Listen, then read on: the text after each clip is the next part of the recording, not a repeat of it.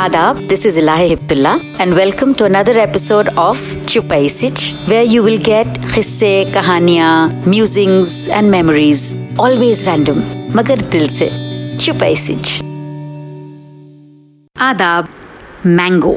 आज अपन बात करेंगे मैंगो के बारे में, मैंगोस के बारे में, जिसको अपन उर्दू या हिंदी में बोलते हैं आम. आम, मैंगो जैसी चीज़ को अपन बोलते हैं आम. I think आम, in my opinion, is the biggest misnomer in the history of civilization. आम जैसी ख़ास चीज़ मैं बहुत कम देखी.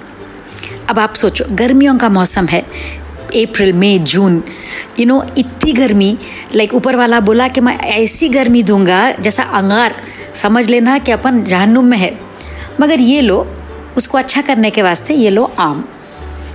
अपन लोग क्या करें, चखे और बोले अपॉलॉजी एक्सेप्टेड, मंजूर है, जितनी गर्मी होना है दो, मगर उसके साथ आम भी दो. And that's what mangoes are. It's God's apology for summer.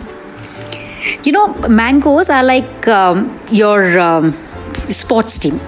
You always end up supporting the home team and you root for it, and that's what you know, and that's what you always think wins, and you always think that's the best.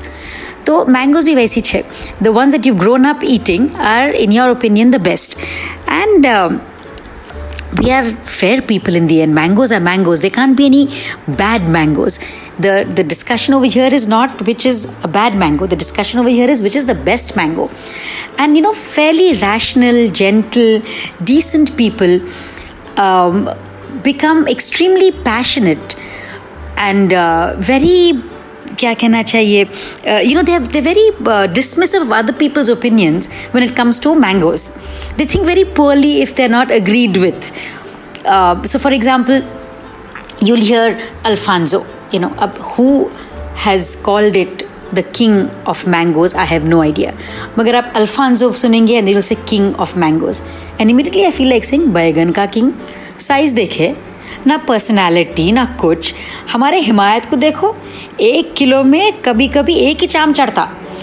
Dense, yellow, gorgeously sweet, thick pieces of mango, cooled when, oh my God, I can go on and on about Himayat. But that's about it. तो जिसके, मगर ये नहीं बोलेंगे कि हम क्यों, please don't give us langda और you don't give us chausa. हम खाएंगे, but Himayat, in my opinion, will be the best. So, a very well-known fact is about Mirza Ghalib, who's known for, of course, his poetry, his love of wine, and more so, his love of mangoes. So, there's a legend that he probably was the only person who ate the largest variety of mangoes that were grown in India. और ये मिर्ज़ा गालिब, उनको मर के 150 साल हुए हैं. So, imagine how many more varieties there might be in the country today. And there is a list that people have culled out from the various letters he wrote to his friends, and I've got, have actually written down the varieties of mangoes that he's talked about. So I'm going to read the list, and then it's actually quite fascinating because I'm sure we've heard of most. We've tasted also a lot of them. Magar, here goes. This is in just random order, not alphabetic or by what Mirza Ghalib liked most. Magar, here goes the list of mangoes. So there is Malda, Fasli, Chausa, Zard Alu, Jahangir, Dasehri, Rahmat-e-Khas, Sarauli, Malghoba, Aziz Pasand, Mahmood Samar, Sultanus Samar, Ram Kela, Bombay Green, Ratol, Safeda, Mahelabadi, Dil Pasand, Husna Ara, Nazuk Pasand, Kishan Bhog, Neelam, Khuddad, Hamlet, Totapari, Nishati, Zafrani, Sindhuri, Khatta Meetha, Baramasi, Langda, Alfonso, Fajri, Samar Bahisht, Gul Bakhsh, Bishop, Xavier, Rumani and Badami. अब इसमें से तो you're thinking, what are these names? I mean, who would call a mango Sindhuri? नहीं चलो सिंदूरी तुम चला. Xavier and Bishop, these are not mangoes names, but I think if Alfonso could be, then these also can be mangoes names. And what is Nazuk Pasand? Do you have to be नाजुक to like it, or the आम has to be नाजुक कि अपन को पसंद आना? These are gorgeous. मगर इसमें the Rasal is missing. So Rasal is this gorgeous Hyderabadi mango.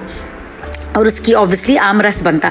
तो एक there's a very famous किस्सा कि एक अफगान जो है पठान हैदराबाद को आए हुए थे, and he went back to Kabul and they said सबसे अच्छी चीज़ आपको हिंदुस्तान की क्या दिखी?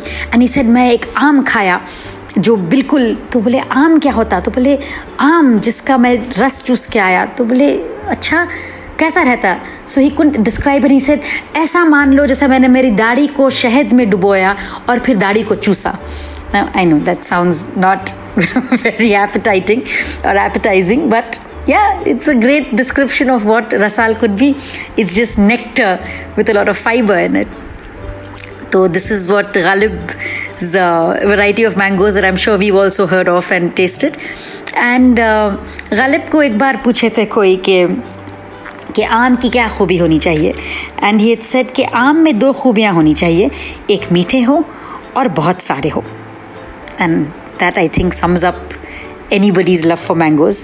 And as they have said, है और भी दुनिया में सुखमवर बहुत अच्छे, कहते हैं कि गालिब का अंदाज़े बयां. और चलिए जल्दी मिलते हैं. खुदा हाफिज़. आशा करते हैं कि आपको ये सोच कास्ट बहुत पसंद आया. अगर कुछ कहना है इसके बारे में तो लिखकर बताइए हमें अपने फेसबुक और इंस्टाग्राम पेज पर सोच कास्ट ढूंढिए. अगर आपको अपनी सोच दुनिया को सुनानी हो तो सोच कास्ट करो. सोच कास्ट.